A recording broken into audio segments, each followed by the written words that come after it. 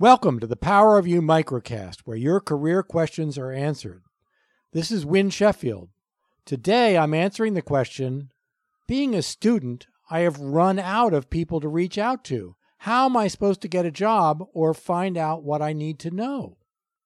It is common to identify a few people who we can bring ourselves to talk to them, and when that does not lead to a job, to feel stuck, feeling like we have nowhere to turn and are left looking at ads and throwing ourselves at the mercy of anyone who might have a job, any job.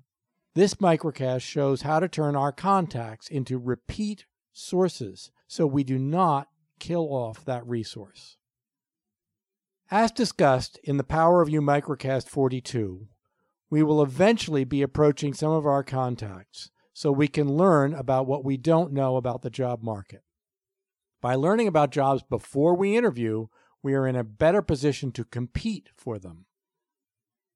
There are two possible pitfalls not discussed in the Power of You 42, which are key to avoid if we want to avoid running out of contacts and maintaining momentum in our campaign.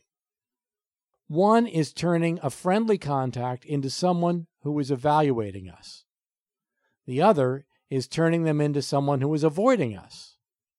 If we have a friendly contact who would like nothing more than to assist us in our campaign, it can be tempting, if they appear to have jobs or to be influential, to ask them for a job. There are two outcomes from this. If they have a job, it will turn them into someone whose primary focus is on evaluating us instead of someone whose primary focus is assisting us. Once they see us as a candidate for employment with them, they will no longer refer us to others.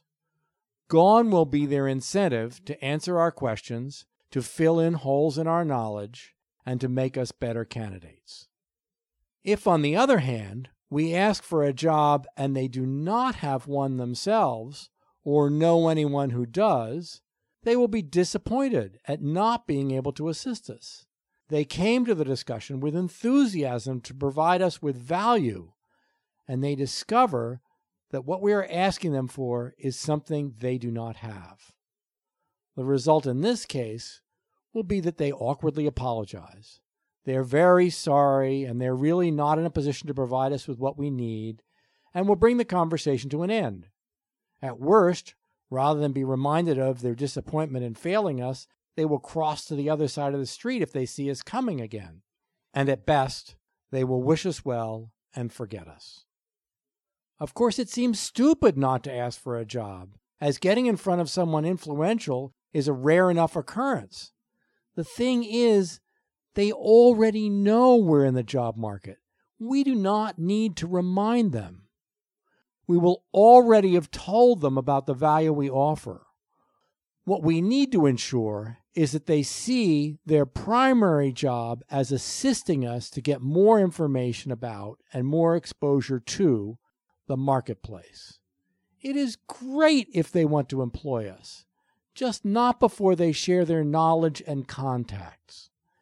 Having impressed them with our questions and our interest in the field, the most natural next move for them will be to refer us to a job or another contact. We do not need to ask. The next step for you is know what you don't know.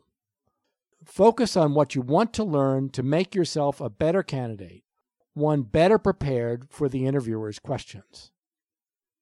Know that your questions will shift as you learn more. You will probably start asking questions about what goes on in the job. You may then have questions about how your experience, such as it is relevant to the job at hand. After that, you will have more and more organization-specific questions and broader future industry questions. Whatever your questions, your objective is to leave a positive impression, creating one more ally, one more person who you can turn to again and again with new questions, and who will be keeping you in mind for jobs they hear about. This concludes another Power of You microcast. please rate us or subscribe on iTunes or at winsheffield.com, where you can also leave comments and questions for future episodes. For the Power of You Microcast, this is Win Sheffield.